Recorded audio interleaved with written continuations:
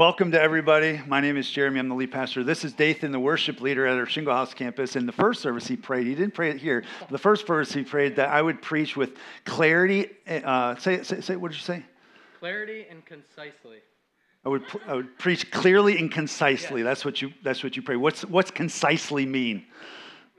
Short, brief.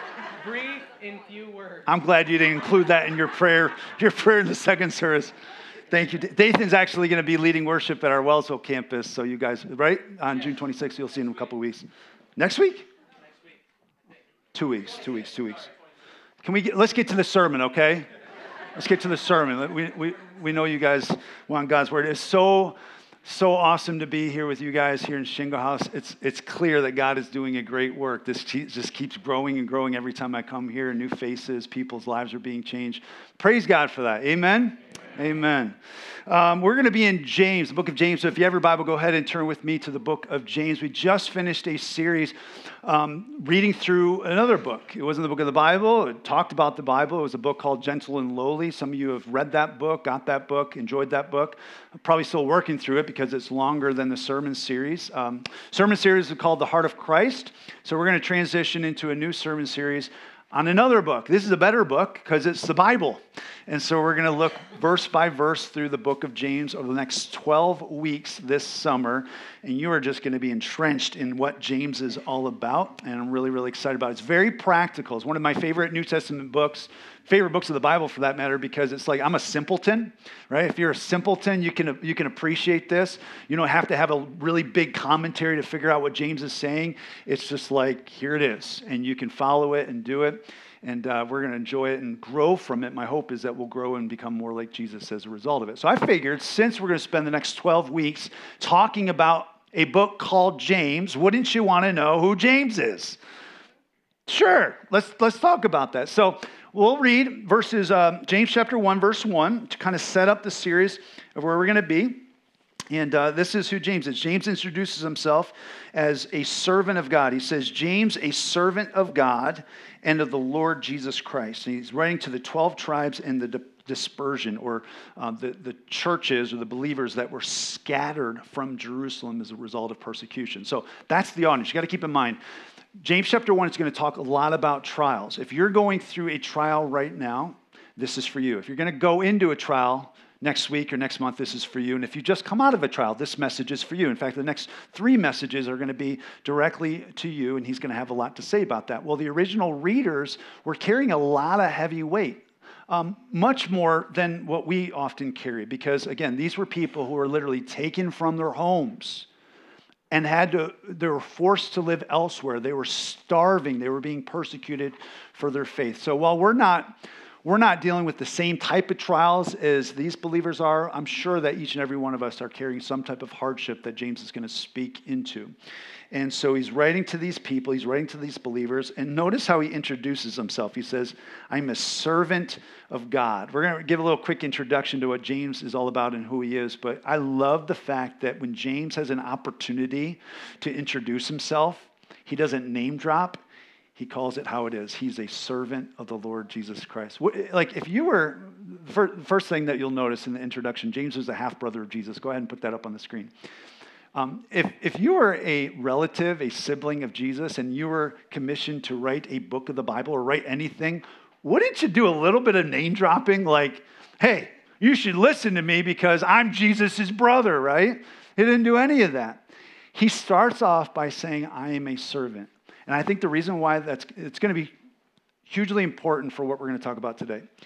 But if you were to be known for one thing, if you wanted to be labeled as one thing, wouldn't that be a great way to label yourself?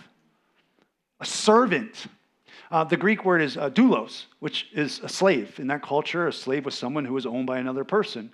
Spiritually speaking, you were owned by someone else before you came to Jesus Christ as your Lord and Savior. The Bible describes you were slaves to your sinful desires and passions before Jesus. But he changed your life, and as a result of him changing your life, you get a new title. You're a child of God. He calls you a masterpiece. But I also love how James describes himself. You're a servant. Don't get that mixed up, church. Because when you start thinking that life is about you, you flip the script. You've got it completely wrong. God does not exist for you. You exist for God. and James given the opportunity to address the churches that are scattered, who are going through hardships, he's got it right. He says, I'm a servant of the Lord Jesus Christ. So James, this is a guy, half-brother of Jesus. Imagine growing up with Jesus. Like you're in the home of Jesus. You're familiar with Jesus. You know his habits. You know if he snores or not. I mean, after all, Jesus was 100% human. He knows everything about Jesus. He grew up with Jesus. There's a great familiarity with Jesus. He's the half-brother because he doesn't share the same father, right? So Joseph is James's father. They share the same mother. So you imagine like being in the home of James and Jesus growing up. You imagine the conversations that they would have?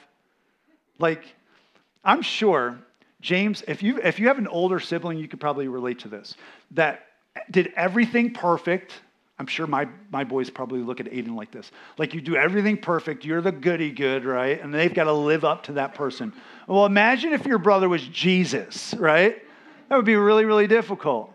I imagine his mom looking at Jesus saying, "Why can't Jimmy, why can't you be more like Jesus, right? He's so perfect. He's so good."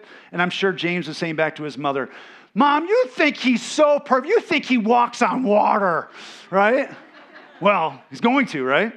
But at that point in time, it was just two siblings growing up. And as a result, he didn't really have a relationship with the Lord. The Lord. He didn't follow him. In fact, his family didn't follow him. There's a scene in Mark chapter 3 and Matthew chapter 13 where his family is trying to get Jesus to come home, to kind of stop the things that he was doing, the healing and the teaching, the preaching, claiming that he's the Son of God. Come home, come home. Nothing of this nonsense. They didn't have a relationship with Jesus until later on. Next thing, he identifies himself as servant of the Lord Jesus. Again, my impression is typically brothers don't call their older brother the Lord, right? It doesn't happen. And that's not what was happening here either. It wasn't until something happened in James's life that he went from being familiar with Jesus to being a follower. So that's the thing that we see. The third thing that we see is that James, go ahead and put that on the screen. He moves from being familiar with Jesus to being a devoted follower of Jesus. So what changed? James is like a really big skeptic. So we know he wasn't following Jesus when Jesus was alive, but then Jesus was crucified. He rose from the dead. Before he ascends into heaven, he spends 40 days with his disciples. And in 1 Corinthians chapter 15, it was a letter that the Apostle Paul wrote to the church at Corinth. Paul gives us this amazing detail. Not only that something that proves the truth of the resurrection, but also the validity of how James lived his life and how his life was changed. Paul says this in 1 Corinthians 15, verse 7. He says that he appeared to over 500 people. Jesus did. And then Jesus appeared to the disciples. And then Paul adds this little detail. And then he appeared to James. I love the fact that before Jesus ascends up into heaven, before he goes to sit down at the right hand of God the Father, he shows himself to his little brother. Isn't that amazing? Rather than leave your little brother blinded, like literally he would not be a Christian, he shows himself to James. And in that moment, his whole life has changed. Do you realize that there's a point in your life, church, where you were just familiar with Jesus? That's all you were. I mean, you live in America. You probably have access to a Bible. You have a Bible in your home. You've heard the name of Jesus. We have access to Jesus. We live in a culture that's very familiar with the Bible, or at least the concept, some of the stories of the Bible. But that does not mean that you've become a devoted follower of Jesus. This place is full right now. This is great seeing all these people at church in Shingle House. It's amazing, great win, but it's not an ultimate win if you don't fully follow Jesus. You're just going through the motions. And for James, that was much of his life until he saw Jesus for who he truly was, the risen, reigning, ruling Savior of the world. And before Jesus goes up into heaven, he shows James what it's all about. And James gives his entire life to Jesus. We know from the book of Acts, as you read church history, that he becomes one of the leaders of the early church, perhaps the leader of the early church, because there was this council that they had debating whether or not these Gentile Christians, which would be us, like non-Jewish believers, should have to become Jewish in order to become Christian. Which, guys, that meant like surgery, which it wouldn't be cool, right? And so they were like, I don't think they need to go through all these rituals and this surgery in order to become a Christian. James was the guy that helped clear all that up. He was used by God in an amazing way. And so when we read the book of James, we see a guy who lived out his faith. His faith was very, very real. The next thing I want you to see about the book of James and James himself is it's very practical. He's very practical. This book, this is a scripture journal Bible, which, we did this in the Gospel of Luke. We passed out these journal Bibles. Very helpful. I heard from people. It was great to be able to read on one side of the page and then take notes on the other side, whether it's during your quiet time or in a sermon. But this book, that's pretty short, right? It's something like 20-something pages. It'd take you about 20 minutes to read through. And when you read through it, there are 108 verses. 59, think about this, every other verse that you read is practical in nature. Every other verse you read, James is telling you to do something, which is one of the reasons why we titled this series Faithful, how to live a life full of faith. At the end of the day, if you go through this series in 12 weeks and you know more about the Bible, you're able to maybe even quote certain parts of the Bible, but you have not gone to being a follower of Jesus, you will have missed the whole point. How do we live a life full of faith? James is going to show us how to be able to do that. He's not just going to have us get familiarized with a bunch of verses. He's calling us to actually live out our faith. Not to prove that we're Christians. We already know that. We don't do good things so that we can prove that we're Christians. We do those things to validate that we're already Christians. So James is calling us to a deeper level of faith. One of the greatest verses in James where he says, do not be merely listeners of the word, but help me out if you know it. Doers, because he also says a faith without action is a what faith? It's dead faith. Some of you know this. That's really good. He's very practical. The next thing I want you to see is that he pulls from the Sermon on the Mount and Proverbs 1-9. So it might get a little bit redundant over the next 12 weeks if you read through the book of James like 1,000 times, because it only takes about 20 minutes to read. What you could do is supplement your book of James reading with the Sermon on the Mount, found in the Gospel of Matthew, and then Proverbs chapter 1-9, because James is constantly quoting these two sources. James is often referred to as the Proverbs of the New Testament. Many of you have read through the book of Proverbs. Proverb a day keeps the devil away. You've heard that before. And it's full of nuggets and wisdom. It's kind of like YouTube. I shared this with the first service. You go to YouTube, not the bad parts of YouTube, but you go to the YouTube to learn how to do something. So if you don't know how to change something in your car, what do, guys or gals? You go to YouTube, right? You YouTube it, and it'll tell you how to do something. The Proverbs acts like that because it's all kinds of random information, but it's good. There's wisdom nuggets to be found. James is a lot like that. So when you read through the book of James, you're going to be like, whoa. He's all over the place, it seems like. There's a connection, but he seems like all over the place. That's because he's getting some of his source material from the book of Proverbs. Really interesting. So read those two sources. And then finally, maybe I got a couple more. He writes about trials. This is really important because when you get to know James's story, not only he became the leader in the early church, but he was martyred for his faith. Martyred being that he was killed. He was stoned to death because he could not stop talking about Jesus. So this is how I work. If someone's going to write about something and tell me to do something, but they're not doing it, do I want to listen? So James is like, I'm telling you to do something, and I'm going to put my faith where my mouth is. I'm going to do these things. And he did. His faith was real to the point where he could not stop talking about Jesus, and so they killed him. So we should probably listen to James because he has a lot to tell us. So James chapter 1 verses 1-4 is where we're going to be today. So if you have your Bibles, go ahead and pull them out. I'm going to read to you these next few verses. He's going to talk about trials, which I find funny because he gives his introduction, I'm James, and let's talk about trials. Isn't that great when you ever meet someone for the first time? Hi, I'm Jeremy. Let's talk about all your problems. Yeah, let's just get into the hard things of life. That's what James does. He gets into our business. He's got something really important to say, and I want to share a few things through these verses. So he says in verse 2, count it all joy, my brothers, when you meet trials of various kinds. For you know that the testing of your faith produces steadfastness or endurance. And let steadfastness have its full effect, that you may be perfect and complete, lacking in nothing. So there's a few things that James teaches us through this passage. The first thing that I want you to see is this, that trials are a part of life, right? We know this. And James points this out by what he says in verse 2. Did you catch it? He says, "Count it all joy, my brothers." What's the next word? When.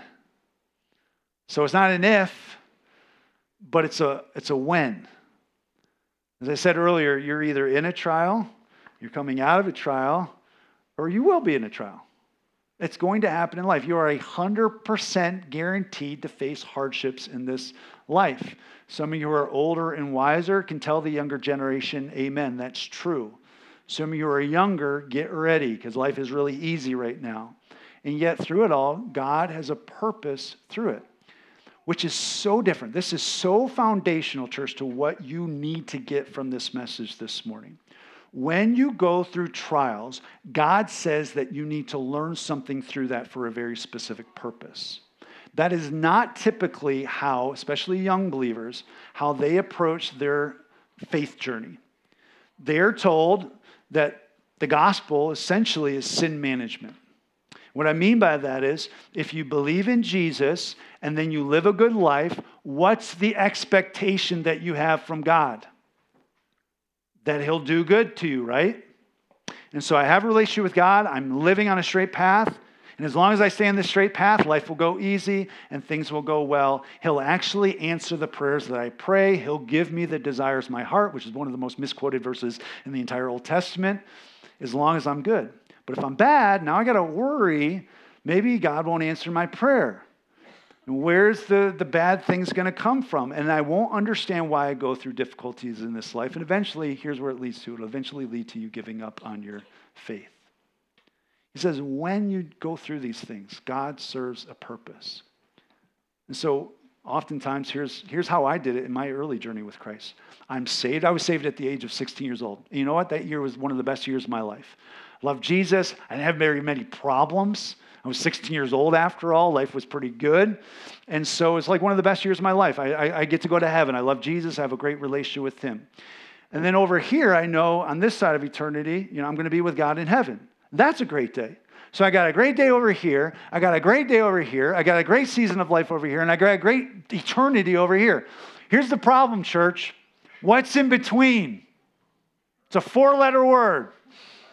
Life. L-I-F-E. And life is not all that pleasant all the time, is it? So this is great. This is great. This, sometimes not so great. And if you don't know what to do with this in between, you will get really confused in your relationship with God. I could put it like this. The best part of life is Jesus, right? If we can put it like, the best life is a life with Jesus. But here's the thing. A life with Jesus is not the easiest life. And if you think a life with Jesus is the easiest life, either A, you're not believing the gospel, or B, you just became a Christian yesterday. You just haven't walked with Jesus. There's this misnomer that as long as I'm walking with Jesus, then I'll have an easy life. And God's going to remind us, no, that's not true. And if you believe it, here's the danger. You will be severely disappointed with Jesus. Can I point it back to verse 1 where he says, what does James say? James, you realize you will hate life and God's purposes for your life through trials if you don't see yourself as a servant. If you treat God as if God is supposed to be your servant rather than you be His servant, you won't embrace trials that you go through. And you'll eventually leave the church. You will. Like I haven't been a pastor long, like a decade, a little over a decade, but I've seen the revolving door of people in churches, and it's just sad. The sad thing is the people that I'm looking at today, and the people that are watching online or the campuses, some of you are not going to be here in a year. And the reason why you're not going to be here in a year is because you're going to go through something in life, and no one ever told you that trials were a part of life and that God has a purpose for those trials, and ultimately those purposes are good, the things that we're going to talk about today. And so you just misinterpreted everything that God sent your way to do something in you, so you left the church, you left your faith, you left those friends that God designed to help you through that. It's sad. just because you didn't understand that trials were a part of life. Which leads to the second thing that I want to point out in this passage, and that is that trials serve a purpose. They absolutely serve a purpose. Here's how James puts it. He says, "For you know that the testing of your faith produces something." It's like producing something. And the thing that it's producing, James says, is steadfastness, endurance, or an unwavering spirit. That's what it produces in you. But that's for a purpose too. He says in the very next verse, "Let steadfastness," or that endurance that God is building in you, "have its full effect, that you may be perfect," not sinless. That's not what James is talking about. We're not going to be sinless on this side of the grave. That'll come when we meet Jesus. But he's talking about a wholeness, right? Something that's broken is now whole. Perfect and complete, lacking in nothing. So the things that you go through, and you're going through them now, right? Or you will go through them. Maybe it's a loss of a relationship, a loss of a loved one. It could be a loss of a job, financial hardship. It could be a whole host of things that you're having to walk through in life. And teenagers have their own trials and hardships. Older adults have their issues as well. We all go through things that we need to understand that there's a purpose in those things that God wants to do in us. So let me ask you a question, church. Show of hands at all of our locations. How many of you, honestly, you would like to be more like Jesus this time next year? Show of hands. How many of you would like to be more like Jesus this time next year? How about that? That's great. Everybody raised their hand. That's wonderful, right? How many of you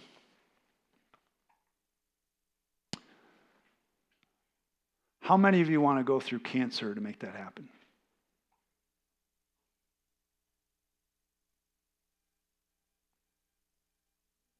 How many of you want to suffer the devastating consequences of a divorce to see that happen? How many of you want to lose a loved one? We don't want that.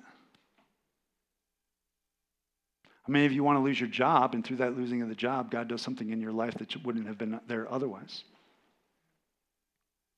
I don't see the other campuses. I'm not seeing any hands raised, and maybe I didn't ask you to raise your hands, but no one's volunteering for those things, right? Why? Because we just don't like the pain. But yet, wouldn't you agree? Just take some inventory of your life, and some of the young people just need to listen because you got no answer for this. But the older people, you got an answer for this. Take an inventory of your life and tell me the times where you grew the most in your life. And my assumption is the times that you grew the most, like really grew, like you became a different person, more mature. You just left the immaturity of your youth behind. The times where you really grew probably doubled as the times where you severely messed up, or the times where you were severely hurt, or the times where you went through a severe trial or hardship in your life. That's how God works. That's how God works. He uses that pain. I love what C.S. Lewis once said. He whispers in our joy, but he shouts in our pain. He gets our attention, and he uses that to shape us and to mold us. And at the end of the day, that's why we exist. We exist to glorify God. I don't know if everyone has ever told you that before. You don't exist to get a good job. You don't exist to raise your kids. You don't exist to make an impact in this world that is in and of yourself. Literally, you were born to glorify God. And whatever comes your way, through sunshine and shadow, there's a purpose to making you more into the image of Christ so that you glorify God. That's why James uses the word testing. You notice that word testing, the testing of your faith. He says, and let steadfastness have its full effect, that you may be perfect and complete. For you know that the testing of your faith. The word testing is a word that was taken out of the world in that culture where they would do work like silversmith work. You know what I mean? I got a picture on the screen so you know what I'm talking about. But you've seen this before, right? Where they would heat an object like gold, or in this case, silver, that I want to talk about. And they would heat the object up so much so that the impurities from the object, the silver, would rise to the surface. And the silversmith would wipe away or take away the impurities, and they would check it. And they would see how it is. And if it needed more work, they would heat it up again. The impurities would rise to the top. They would take away the impurities, And here's what they were looking for. The way they knew that the work was done is when the silversmith could hold up the silver and see his own image in its reflection. And what is true of a silversmith is true of our Lord Jesus Christ as well. He takes us through these trials to turn up the heat, to get literally the impurities to rise to the top so that he can remove them. And he does it until we die. And he does it until he can hold it up and see his image as a reflection so that we become more like Jesus. Does that make sense? There's a purpose behind those trials. The obstacle, if we are honest, is, as we just admitted earlier, we don't like to go through those trials. We like our comfort. If God could just speak to me, mold me, shape me on a beach, I'd be good, right? You'd be good. Or some of you, while you fish, that'd be good. Or you hunt, or whatever your hobby is, right? That would be so much more pleasant. But that's not how God makes spiritual men and spiritual women who are giants of the faith. He doesn't do it through a lake. He does it through a storm. Takes you through a storm so that you're made into his image. And so here's the challenge. The challenge is this. We need to learn to see trials not as an obstacle to our comfort, but an opportunity to become more like Jesus. Those were designed as opportunities to become more like Jesus. And when you don't understand that, you will get severely confused. So, here's my encouragement, and I'm going to share this at the end too, but some of you are going through it right now. Hang in there. And here's why you hang in there. You don't want to give up too early. Because if you give up too early, think about what's at stake. Think about if God gave you that trial to walk through, gave you that hardship, like you shot yourself in the foot, but God's going to use it for good. Or someone else shot you in the foot, but yet God's still going to use it for good. Or you just live in a sinful, fallen world and you have to deal with the consequences of sin, but yet God's going to use it for good. So imagine if God brought that to your doorstep and he's got the purpose so that it would make you into his image, but yet you tap out and walk away from the church or walk away from the faith or walk away from your friends who are trying to help you through that. What would you sacrifice? Literally, you would sacrifice a treasure that Christ wants to hand you called maturity. He's bringing you to the point of maturity. He's bringing you to the point where you look more like him. Don't give up too early because you'll sacrifice that. Hang in there. Hang in there a little bit longer and see what he does. Now, that takes supernatural type of work in our life in order for us to understand how does trials connect with joy, which we're going to talk about this more next week when we get in James chapter 5. But answer this question, church. If you were in a trial, if you were in a really difficult situation where you realize that you could not possibly handle this in your own strength and your own wisdom, what's the number one thing in the world that you need at that moment? Jesus is a good answer. Jesus is always a good answer. More specifically, if you look to verse 5, what is it? Wisdom. If I know that God wants to do something good in me to make me more like him, that doesn't necessarily mean I know what to do in a given situation, does it? I might be clueless, and that might not help me at all. And I certainly might not be able to do what James is calling me to do, which is our next point, which is to count it all joy. I need wisdom to be able to connect my trial with what God calls me to do and have joy in all the trials. And the only way I can do that is if God gives me the wisdom from above. That's why he says, ask for it. Isn't that an amazing invitation? The God of the universe, full of wisdom, knowing why he put it there in the first place for your life, invites you to ask him for the wisdom so that you can connect the dots in your life, so that you'll know how to respond and know how to act in a given situation. And we're going to talk about more of that next week. But before we do, I got to close with this final point, and that is number 3. Joy is the right response to trials. He says, count it all joy when you meet various kinds of trials. Count it all joy. Now, I don't know if you're like this when you read the Bible, but sometimes I'm just real. I read the Bible, and there were real people in real times, and I'm a real person in real times. And so when he says, count it all joy. Count it. What's it? Trials. Count it all joy. You know what my immediate reaction to that is? Yeah, right. Like, you tried doing this, James, and he would say, I've done it. I've been there and carried heavier stuff. But I'm like, is that even possible? Is it even possible to have joy in the midst of difficult situations? Is it even possible to have joy when you lose your job, when you lose a loved one? Is it possible to have joy when people are looking down at you, gossiping about you? Is it possible to have joy, count it all joy, whenever you face trials of various kinds?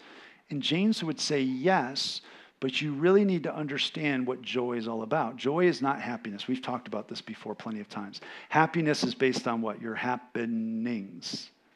So I'm really happy. I told the first service, I'm really happy whenever Duke beats North Carolina. I rub it in Tim's face, rub it in Pastor Jonathan's face. I'm just so happy when that happens. Circumstances are good. I'm happy. I love it. I'm so happy when my wife comes home and I'm home and she says, you know what? Let's do Five Guys burgers for dinner. And I say, oh yeah, I'm so happy. That's never happened, by the way, so I'm not happy. So let's have Brussels sprouts for dinner.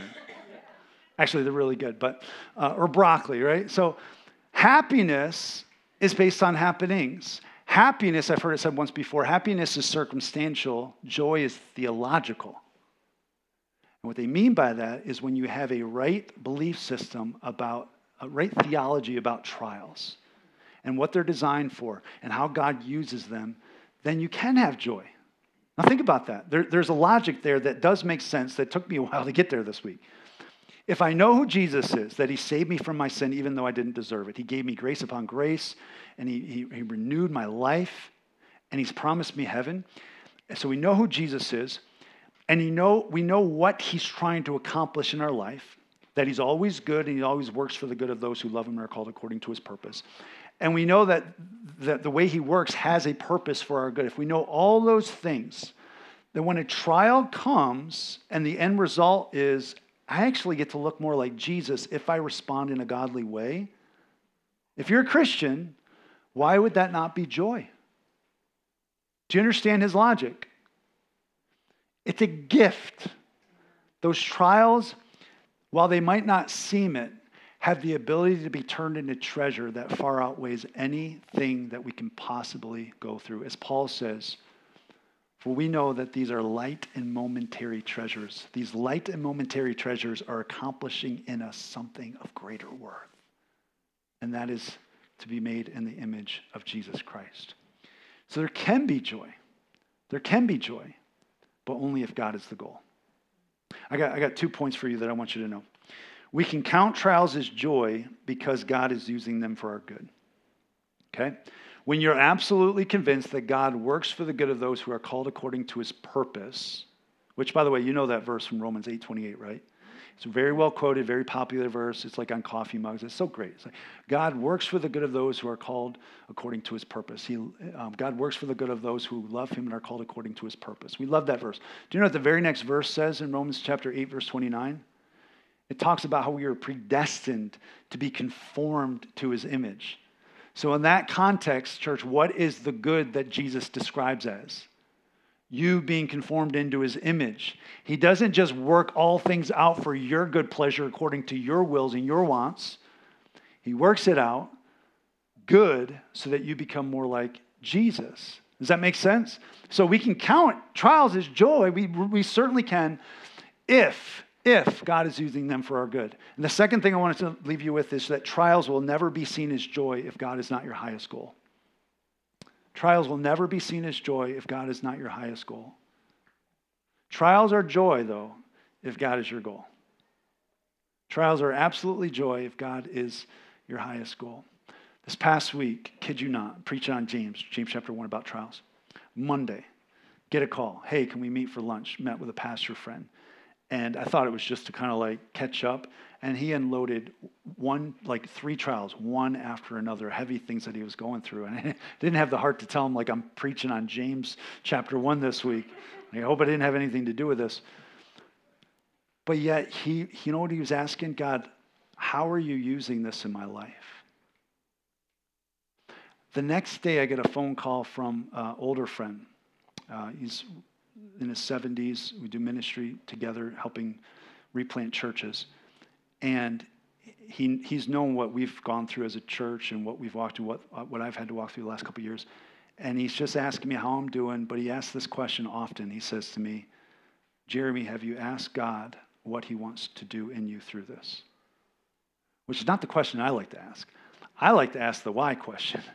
Like, God, why did this happen? Why am I going through this? That's not our concern.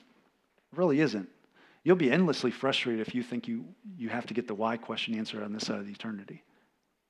God is much more interested in you answering the what questions and the how questions. What is God doing in this situation? How is he going to use it for your good so that you're conformed into his image?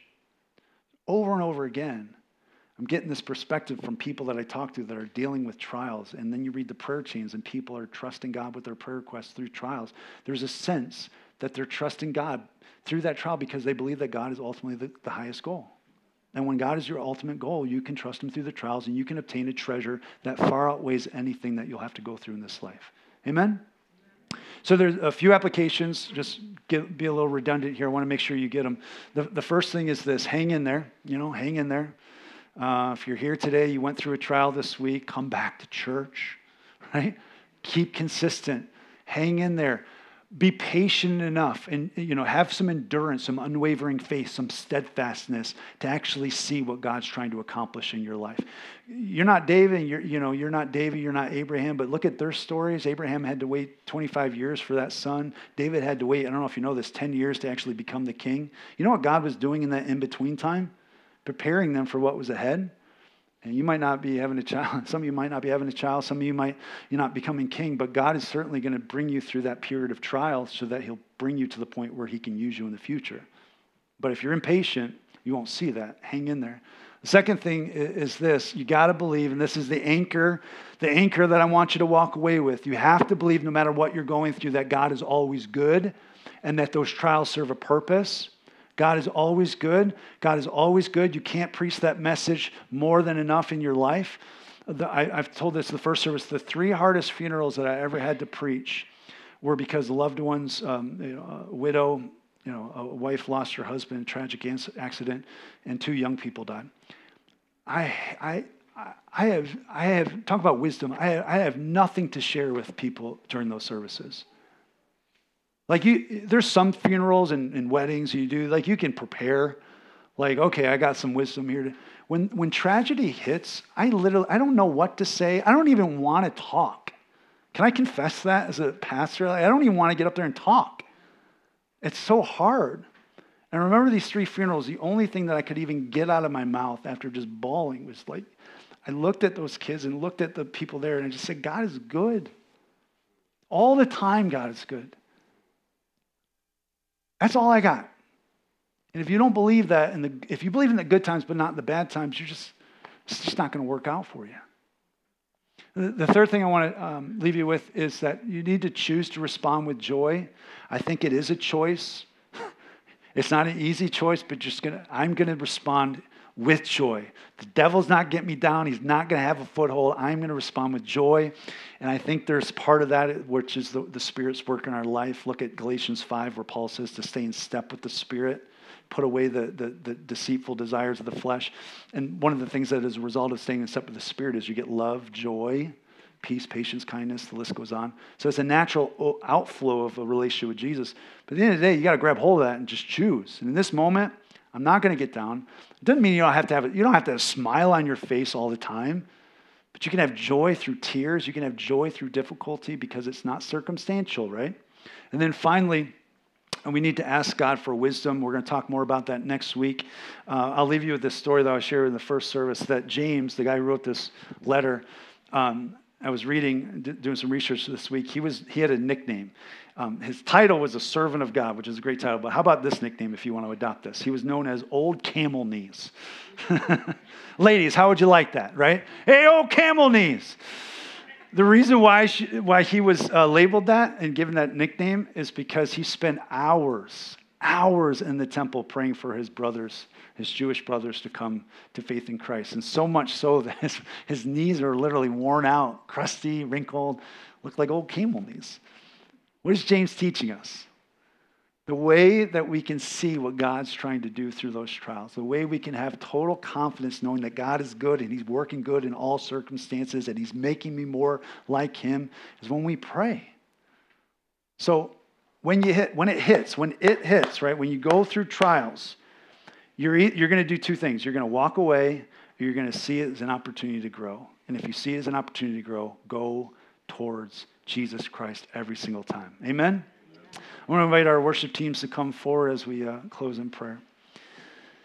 Lord, thank you so much for the beginning of the book of James. We're just getting started. We're excited as a church for you to speak through your word and to show us who you are and what you've called us to be. So many action items that we have, Lord, but today we hear your voice clearly, and it is to respond with joy. Count it all joy. Let steadfastness work its course in us so that we can be complete, lacking nothing. Everything that you want to do in us, we invite you to come into our life through all situations, the good, the medium, the bad, so that you can accomplish your purpose through us. Give your people today a greater degree, a greater perspective on life so that they can clearly see you are good and that you always work for their good. Lord, we love you. Help us look to you, the author and the perfecter of our faith, as Hebrews chapter 12 tells us, who for the joy set before him endured the cross. The greatest trial that has ever existed in the history of the world, you walked through Jesus with joy, and you set the example for us as well. May we respond with you. You kept your eyes on the cross because you wanted a relationship with us, to live with you, to love you, to walk closely with you. So help us honor that with our life and choose to respond in joy when we go through trials as well. And it's in Jesus' name we ask this. And all God's people said, amen.